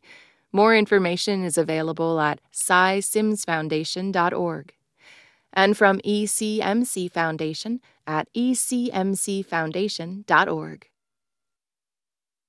This is Morning Edition from NPR News. I'm Michelle Martin. And I'm Steve Inskeep. Today, the U.S. Supreme Court hears an effort to ensure that people accused of domestic abuse have a right to arm themselves. A federal law makes it possible to ban firearms for people who are the subject of a domestic violence court order. If the court should overturn that law, it would invalidate similar laws in most states and potentially other important gun laws as well. It's the latest chapter in the High Court's new Second Amendment doctrine, as NPR legal affairs correspondent Nina Totenberg reports. 16 months ago, the Supreme Court broke sharply with the way gun laws had been handled by the courts in the past. In a landmark decision, the conservative majority ruled that in order to be constitutional, a gun law has to be analogous to a law that existed at the nation's founding in the late 1700s. Since then, Second Amendment advocates have brought all manner of challenges to state and federal gun laws across the country, plunging the lower courts into conflicting conclusions about how precise the analog has to be. Today's case is the first to test how far the conservative court wants to go. At issue is the federal law that makes it a crime for anyone subject to a domestic violence court order to possess a gun. The defendant in the case, Zaki Rahimi, is something of a poster child for why Congress passed the law in 1994. In 2019, he assaulted his girlfriend in a parking lot, and after realizing that a bystander saw the assault, he fired a gun at the witness and threatened to shoot his girlfriend if she told anyone. 2 months later, a Texas court granted her a protective order, suspended Rahimi's gun license, and warned him that possession of a gun while the order remained in effect is a federal felony. Rahimi repeatedly violated the court order, threatened another woman with a gun, and fired a gun in 5 different locations in a period of 1 month. Incidents that range from shooting a gun repeatedly at another driver after a collision to firing multiple shots in the air after a fast food restaurant declined a friend's credit card. When police searched Rahimi's home, they found a pistol, a rifle, magazines, ammunition, and a copy of the protective order. He pleaded guilty to charges of violating the federal gun law and was sentenced to 6 years in prison. But he continued to press his constitutional challenge, and ultimately, a federal appeals court ruled that the law violates the Second Amendment right to bear arms because there was nothing like it in the 1790s. The federal government appealed, contending that there's a long historical tradition in this country of disarming people who are dangerous. Former Deputy Solicitor General Michael Dreeben was in charge of the Justice Department's criminal docket for 24 years. He says there's a good reason there's no precise analog from the 1700s. At the founding, domestic violence was not considered to be a serious problem that warranted legal intervention. Women were viewed more or less as property of their husbands. The second feature of changed dynamics is that firearms are now the weapon of choice in domestic violence conflicts in a way that was not true at the founding. Those realities, the government argues, justify a, quote, more nuanced analog to the 1700s. I think there's a certain whistling past the judicial graveyard, if you will. Jerry Beard is a former assistant federal defender in Texas who served in the office that's representing Zaki Rahimi. He says the government is, quote, throwing spaghetti at the wall in hopes that something sticks. They're basically saying, we don't like this test, and so we want something else. But the test is the test. If they cannot point to an analog, they're in trouble. The statute is probably unconstitutional. It already presumptively is. Lawyer Dreeben counters that the court has always adjusted its doctrine to fit modern times. There were no phones or tracking devices at the founding, for example, but the court still outlawed wiretaps and GPS tracking devices without a warrant. Today, the information about guns and domestic violence is shocking. In 2019, 70 women were shot and killed by a domestic partner each month.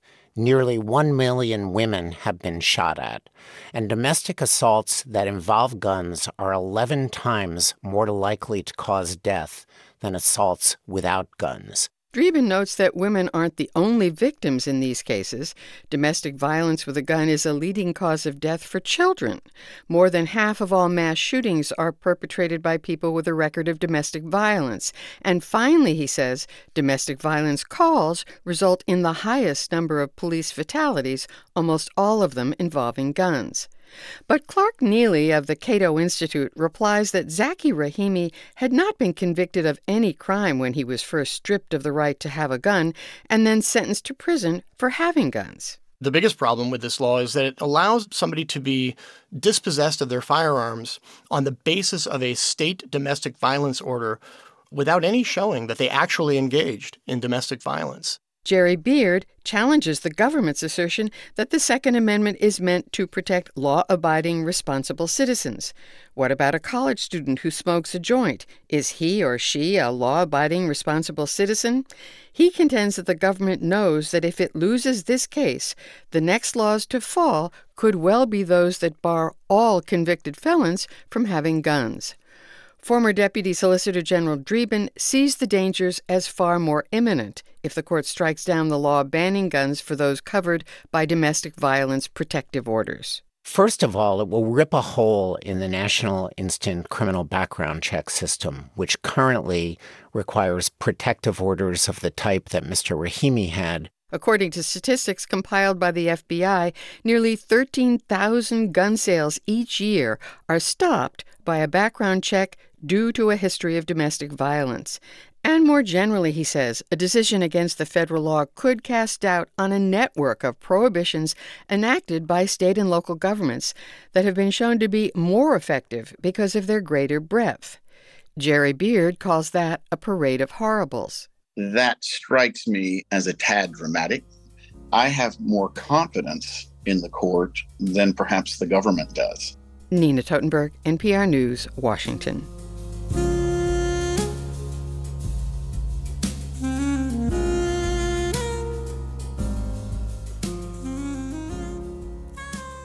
This is NPR News. Today's top stories are next, and coming up in about 15 minutes on Morning Edition, Boston has become what's thought to be just a handful of American cities attempting to create a database of all the people enslaved within its borders before abolition. It's 8:29. When you get news alerts all day, it can be tough to get a handle on the full story. Get context and perspective live on the WBUR mobile app. Listen anywhere on the WBUR app. We're funded by you, our listeners, and by Office of the Massachusetts State Treasurer. Check to see if you have unclaimed property at findmassmoney.gov.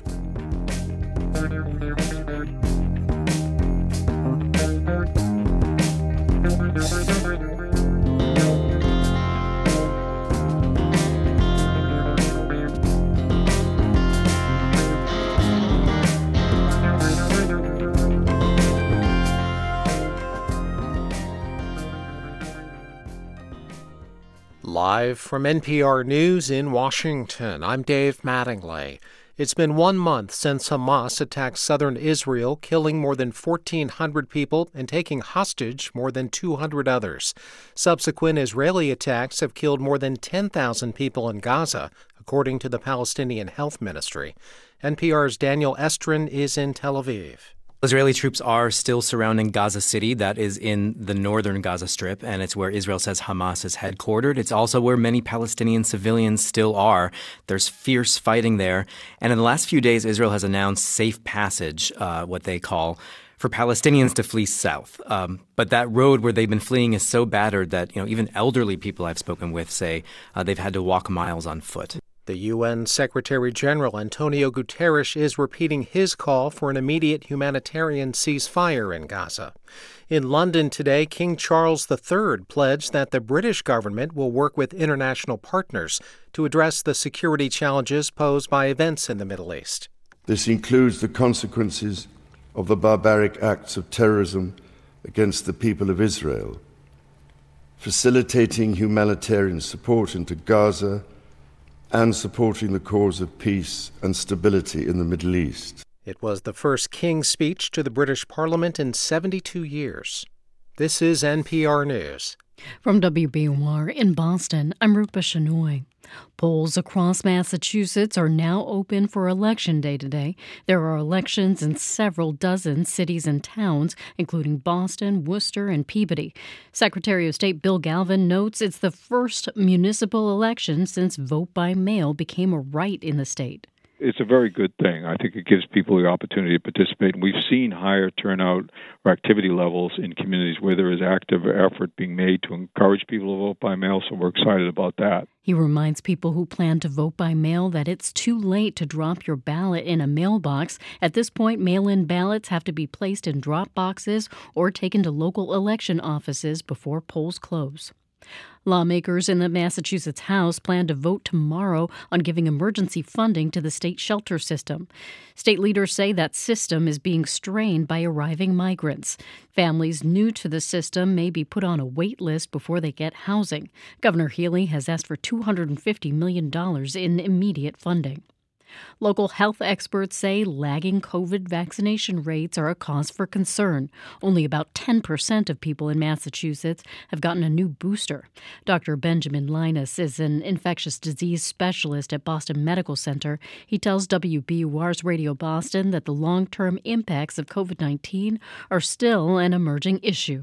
Clearly, it's a spectrum of symptoms. For some folks, it looks like fatigue and brain fog or cough that might last a couple of months. For others, it can look like more long-term damage to things like their heart or really permanent cognitive decline. State health officials report COVID infection numbers have fallen in recent weeks after an uptick in late summer. It's 8:33. We're funded by you, our listeners, and by the Elliott Hotel, a luxury boutique hotel in Boston with uni restaurant and sashimi bar for holiday parties and weekend getaways. ElliotHotel.com. The Celtics' undefeated season came to an end last night in Minnesota. They lost to the Timberwolves 114-109 in overtime. The C's will visit the Philadelphia 76ers tomorrow. The Bruins beat the Stars 3-2 last night in Dallas. The Bees' next game is Thursday at home against the New York Islanders. And Red Sox first baseman Tristan Casas is a finalist for this year's American League Rookie of the Year award. The winner will be announced next Monday. Light showers are possible for the next couple hours, then overcast skies gradually clear. The afternoon will be mostly sunny in the upper 60s. Temperatures fall to the mid-30s tonight and skies stay mostly clear. Sunny tomorrow in the upper 40s. It's 56 degrees in Boston. You're with WBUR.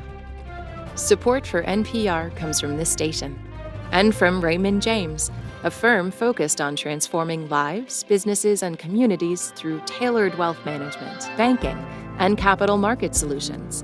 Learn more at raymondjames.com. From BritBox with Payback, a new original crime thriller from the creator of Line of Duty and Bodyguard, starring Grantchester's Morgan Christie and Ozark's Peter Mullen. Streaming at BritBox.com/NPR. And from the Doris Duke Foundation. It's Morning Edition from NPR News. I'm Steve Inskeep. And I'm Michelle Martin. Yesterday, we brought you the stories of a group of young men that we met who are locked up in Maryland for serious crimes like robbery and assault. Good morning, everyone. I want to welcome you here to Maryland and to Baltimore. Today, we're going to hear from a key official with a long career in corrections and juvenile services. A new era of somewhat vilifying young people is upon us. And so we also need to step up, all of us together. And I look forward to standing at the gate with all of you, as you have done in the past, and as I have done in the past, to stop young people from being over-incarcerated, and to make sure that we treat those young people the way any of us would want our own children treated if they were in the same circumstances. That's Vincent Schiraldi, Secretary of the Maryland Department of Juvenile Services. He was speaking at the National Conference on Juvenile Justice held in Baltimore earlier this year. And he was talking about the fact that in some parts of the country, frightening episodes of juvenile crime are once again making headlines, pushing some in the public and public officials to demand get tough policies. But nationwide, the number of youth arrests for violent crime like murder, robbery, and aggravated assault have actually dropped over the past decade to reach a new low of 424,300 in 2020, half the number of arrests from 5 years earlier, according to federal statistics. But most of these crimes involved robbery, which includes carjacking.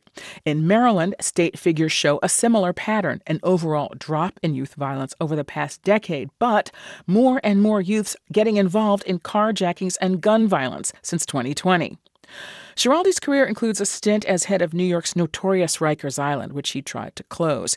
He sat down with me to talk about current challenges and solutions. You've had a long career in this space. You've been an activist, you've been an academic, and you've served in a number of jurisdictions in a similar role. Mm-hmm. Is there something about the current moment that stands out? This moment feels a little like the super predator era of the 90s, when there was an uptick in juvenile crime and people started to reach for very punitive and, in my view, unsuccessful approaches that locked more kids up. But if somebody sticks an AR-15 in your face, do you care?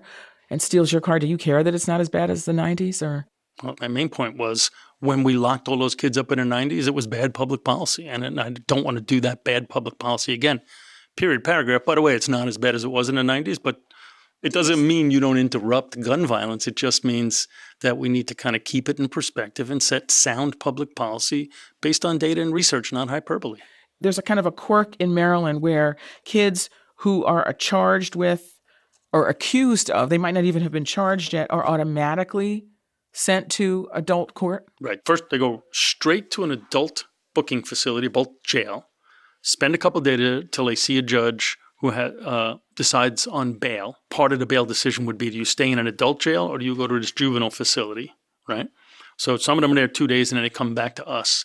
And then their case just takes a really long time to be resolved, sometimes 6 months. Most of what happens at the end of that is a dismissal or return to juvenile court. And that's wasted time because they Totally could be dead getting time. services, they could be in school. Super frustrated. Many of those kids will have waited the 6 months. Sometimes it's 8 or 9 months, by the way. 6 months is just the average. There is a perception in some quarters that youth are driving the increase in homicide and violence. That is not true. If you look at, in Maryland, the teenage group is about the fourth highest gun violence group. Young adults and older young adults, right? 20 to 25, 25 to 30, 30 to 35, all have higher gun violence rates than teenagers. Doesn't mean teenagers aren't high, by the way. Doesn't mean we're not higher than any other, industrialized nation because we have crazy gun violence rates. It just means those are not the highest. You see teenagers carjacking other people. You see kids, these smash and grab robberies, which are not necessarily violent crimes, but they are very unsettling for people when they are present for these things. Do you have a theory of this? Like, what do you think's going on? We had a simultaneous, very substantial reduction in the number of kids who are locked up, 70% from 2000 to 2020. And we had about an 80+% decline in arrests of juveniles during that period of time. So it was kind of a virtuous cycle. Fewer kids getting arrested, fewer kids getting locked up and learning. And then we had this pandemic. Kids were disrupted from schools. Parents were losing their jobs. Mental health issues were sort of increasing for both the young people and their families and their neighborhoods. People started to arm themselves in those neighborhoods, mostly adults, but sometimes kids. And when you have a lot of people with a lot of frustration, with a lot of guns in their pockets, you stop having fistfights and you start having shootouts. Where are kids that young getting guns like that? Mostly from the black market and from their parents' gun lockers or underwear drawers. Are you worried about what you see, the current sort of state of things? Absolutely. And what is it that worries you? I walk around with a folder full of kids who have been shot on my caseload since I got here. It's heartbreaking. And, for my part, I got to not worry about the things I can't fix, like gun control and other things. And I got to focus on the kids that are most likely to come to harm or to harm somebody, which is pretty much the same factors, and try to steer them away from that. What are your thoughts about how that can be accomplished? We are going to provide you with a suitcase of supports that's very real and very immediate to try to push you out of this really dangerous path we see you on. And so what's in that suitcase? Life coaches, that many of whom have walked in the same shoes as the kids have walked, right? They're formerly incarcerated people that are going to see the kids immediately and every single day. Fiscal incentives to reward children when they achieve certain milestones, literally. Supported work, supported college attendance for the kids who have GEDs and want to get out of town and go someplace that they're engaged in deep learning. That's what a lot of middle-class kids do, and frankly, that's a pretty good way to spend your young adult years. And I know it's a really unfair question, but I'm going to ask it, is when do you think you will start to see results? I think we're seeing results already in some pockets around the country. like West Baltimore, a 1/3 decline. So we need to learn those lessons, and we need to do what they did there in lots of other places that have high rates of gun violence. When we do that, we'll see results. That was Maryland's Secretary of Juvenile Services, Vincent Schiraldi. We spoke in Baltimore.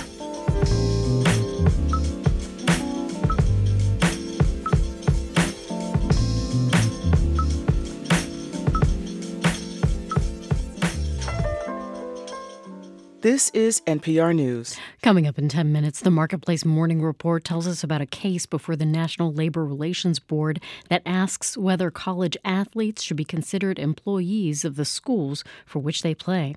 Light rain is possible through about mid-morning, then it gradually clears up for a sunny day today in the upper 60s. Overnight, it falls to the mid-30s, then upper 40s tomorrow and sunny. It's 56 degrees in Boston. We're funded by you, our listeners, and by Mass General Brigham Health Plan. Integrated with one of the world's leading healthcare systems and offering innovative plans, a broad network of doctors, and options for individuals, families, and retirees. Mass General Brigham Health Plan is focused on you and those important to you every day. MassGeneralBrighamHealthPlan.org. And Celebrity Series with What Makes It Great with Rob Capello, exploring songs by Joni Mitchell and Carole King. This Saturday at Jordan Hall, celebrityseries.org. Cambridge-based Series Therapeutics is laying off more than 160 workers. That's half of its workforce. It'll affect people at its offices in Cambridge and Waltham. The restructuring comes as Series plans to focus its efforts on a drug that was recently approved by the FDA to treat infections in the colon. Massachusetts Attorney General Andrea Campbell is objecting to the terms outlined in the bankruptcy filing of Boston-based Vantage Travel. The international travel company went out of business last month. The Boston Globe reports Vantage customers are owed more than $100 million in refunds from the company. But Campbell argues travel credits offered under the bankruptcy terms act more as coupons rather than refunds. People using prosthetic exoskeletons made by Marlboro-based Rewalk can soon be reimbursed for the equipment under Medicare. The device helps with mobility for people with neurological conditions. In March, it became the first device of its kind to receive FDA approval for use on curbs and stairs. It's 8:44. We're funded by you, our listeners, and by Babson. Top ranked in entrepreneurship by U.S. News & World Report, Babson's MBA prepares you to tackle global challenges. Babson.edu/MBA. And Road Scholar, creating educational travel adventures for adults around the world. Learn more at roadscholar.org/learning. This is WBUR's Morning Edition. I'm Rupa Shenoy. Boston has published a groundbreaking database that sheds light on the city's history of slavery. It's the start of an ongoing effort to collect information about people who were enslaved in the city before abolition. Kira Singleton is one of the curators. She's also executive director of the Royal House and Slave Quarters in Medford. Good morning. Hi, good morning. So how did this database come about? So really this database is in many ways the brainchild of Joseph Bagley, who's Boston City chief archaeologist. When we were at the very beginnings of talking about this exhibit and what it would look like, it was really important for him to make sure that all of the names of the enslaved people that different researchers had found over the course of years was listed so that people could see the extent of slavery in Boston, but also as a way for people to start to make connections and maybe start to figure out who their ancestors are. Also to really think about the type of labor that enslaved people did that was really vital to the building of Boston. But also it serves as a memorial in many ways. So how many people are in there now? So I think the last time I checked, it's about 2,300 people, maybe a little bit more. And do you think that's the tip of the iceberg? Oh, I think it's just the beginning. I think as more people do more research, we're going to uncover a lot more names. It does include people who aren't named, though, right? Yes. So sometimes in the records, you just get a Negro man or a Negro boy or a Negro woman or a Negro servant. Even though we didn't have the names, we still wanted to list those individuals as well as a way to make sure that, we never leave anyone out. And, hopefully in the course of doing that research, we'll be able to find out some more names, especially of the people who are unnamed, because oftentimes people appear in a lot of different records. And in most cases, the enslaver is also named. Was that a deliberate choice? Yes, it was absolutely a deliberate choice. I think in so many ways, when we talk about enslaved people without talking about the people who enslaved them, we make slavery normalized. It's just a part of society in the 18th and 19th centuries. But actually, by listing these individuals, you start to see just how prevalent slavery was, but also to start to change the narrative of what these enslaved people were doing. They're working in all different types of industries that we don't often associate with slavery, whether that is pottery, whether that is enslaved people working at shipyards, enslaved people working at distilleries, enslaved people, being enslaved by churches. But when you do that, you start to disrupt who we think an enslaver is. What are the implications of the city collecting and publishing this information?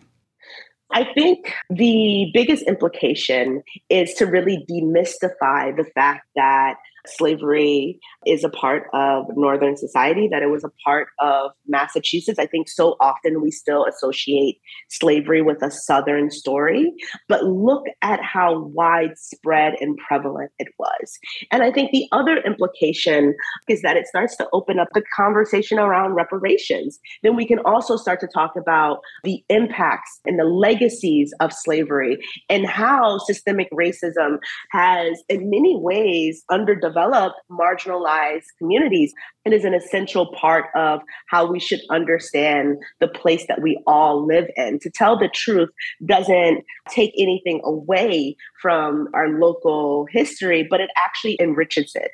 And it also gives credit to the enslaved people who were doing a lot of the work to build out Boston to the city that we now know of today. Kira Singleton is a co-creator of the Boston Slavery Exhibit. Thank you so much. Thank you so much, Rupa.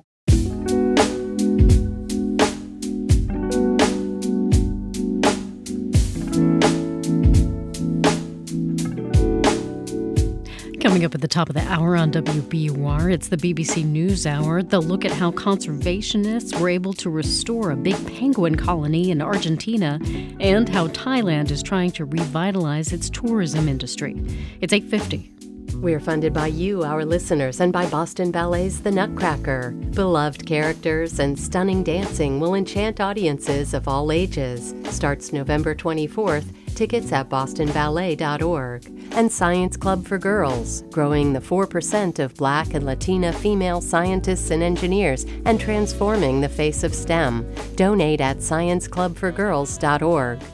In 1972, there was a historic thaw in the Cold War. Communist China sent a gift to Washington. I think pandemonium is going to break out right here at the zoo. As the D.C. Zoo prepares to return 3 pandas to China, we look back at panda diplomacy on the next All Things Considered from NPR News. Listen again after 4 today on 90.9 WBUR. Here's a look at some of the stories we're following this Tuesday morning. The Prime Minister of Israel says the country is open to small pauses in current fighting in order to negotiate the release of hostages by Hamas. In Ohio, voters will decide today whether or not to pass an amendment to the state constitution that would protect access to abortion. And the U.S. Supreme Court will consider whether people under a domestic violence protection order should have access to guns. Stay up to date on the news all day here on 90.9 WBUR and on the WBUR app. WBUR supporters include Metro West Subaru, where same-day and next-day service appointments are available. Service until 9 on Route 9 in Natick. Some light rain is possible through about mid-morning today. Then it clears up for a mostly sunny afternoon in the upper 60s. Tonight, clear skies in mid-30s. Tomorrow, sunny and mid-40s. It's 56 degrees in Boston. Open enrollment, a time for choices and a time for scams. Marketplace Morning Report is supported by Amazon Business, helping provide a smarter, easier way to get the supplies businesses need to thrive. Amazon Business, your partner for smart business buying. And by Schwab. Schwab offers investors choices like full-service wealth management, self-directed investing options, and trading on Thinkorswim. More at schwab.com. I'm David Brancaccio. First, the shared office space company WeWork has filed for bankruptcy protection. Once valued at tens of billions of dollars, it has faced mismanagement, heavy debt, and the shift to working from home. Marketplace's Nova Safo reports. WeWork's bankruptcy is not a surprise. In August, it warned that it may not be able to stay in business as more people worked remotely and fewer used its co-working spaces. The company spent years trying to turn its business around after a disastrous attempt to go public in 2019, during which investors questioned the company's governance and heavy spending. It improved its finances in the years since and is now a publicly traded company. But it's also taken a huge pandemic hit, having to keep making monthly payments on expensive office leases, even as some locations sit largely empty. In its last quarterly report, WeWork said paying for office space consumed 74% of its income. Its stock has lost nearly all of its value. In its bankruptcy filing, the company says it's renegotiated a vast majority of its debt, but wants to reject leases at certain locations. I'm Nova Safo for Marketplace. While China's imports surprisingly moved up in October, its exports fell more than anticipated, implying the world might use less fuel. Crude oil is down 1.8% in New York, below 80 a barrel. I see Dow and S&P futures are down 0.2%. NASDAQ futures are little changed. Are college athletes really employees of their colleges and universities? That is the question at the center of a case involving the University of Southern California. A judge with the National Labor Relations Board will begin hearings today, which could change college athletics as we know it. Here's Marketplace's Henry Epp. Under federal law, someone is considered an employee if they are working under the control of an employer, and usually that's for some kind of compensation. Risa Leibowitz, a professor of labor and employment law at Cornell, says it's a broad definition, and college athletes, who are often compensated through scholarships, seem to fit it, argues Ellen Zavian at George Washington University. They're told when to get up, what to do during the day, and when to perform. But if student athletes succeed in being reclassified as employees, Zavian says they could negotiate for a cut of the revenues that colleges, conferences, and the NCAA now control. A percentage of television, a percentage of merchandise, a percentage of all those revenue streams. And if that happens, says David Berry at Southern Utah University, it would fundamentally change the way in which this enterprise is organized. But Berry's not holding his breath. He says he closely watched a similar effort fall short 8 years ago. I'm Henry Epp for Marketplace. Marketplace Morning Report is supported by C3 AI. C3 Generative AI provides ChatGPT enterprise search that is verifiable, secure, and accurate across all enterprise data. Learn more at c3.ai. This is Enterprise AI. And by Fidelity. A dedicated Fidelity advisor can help create a wealth plan for a full financial picture. Investment minimums apply. Fidelity Brokerage Services, LLC. And by UKG, an HR payroll and workforce management solution designed to help make a fairy tale workplace a reality. UKG, our purpose is people. 'Tis the season for picking benefits, open enrollment for private health insurance at work, Affordable Care Act plans, and also Medicare. Now, these decisions can be complex, and scammers can take advantage, often targeting seniors. Marketplace's Kimberly Adams consulted experts.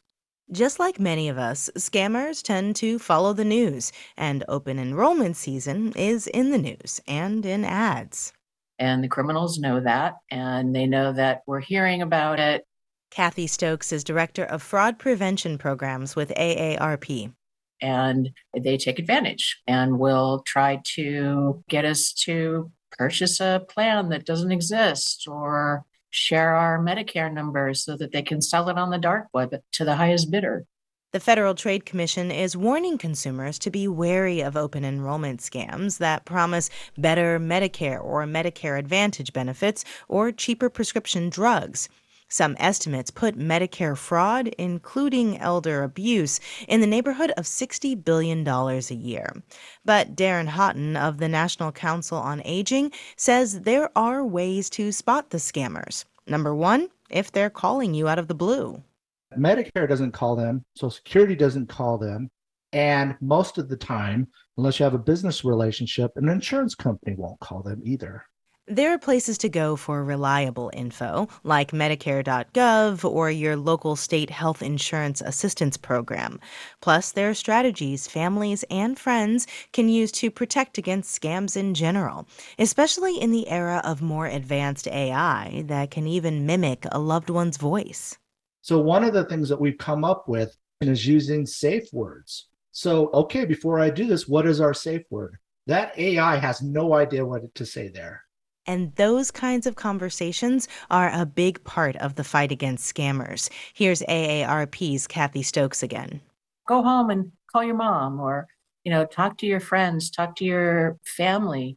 The more we talk about it, the more we essentially inoculate others, because data show that if you know a specific scam, you're 80% less likely to engage with it. So be skeptical of random phone calls, suspicious of any emails asking for your personal or health data, and have conversations with family about the risks during open enrollment. In Washington, I'm Kimberly Adams for Marketplace. And we'd promised to keep an eye on the banking system snafu on Friday that delayed direct deposits for an estimated 900,000 customers at multiple banks. Banks have promised to sort it out. Still, there's concern if, say, a paycheck did not land as expected, there may have been insufficient funds for other scheduled payments. My team reached out to the Consumer Financial Protection Bureau, which told us it is monitoring this. A representative said affected consumers must not be penalized for overdraft fees, late fees, or be given other penalties. If problems persist, the URL consumerfinance.gov/complaint is one way to report it.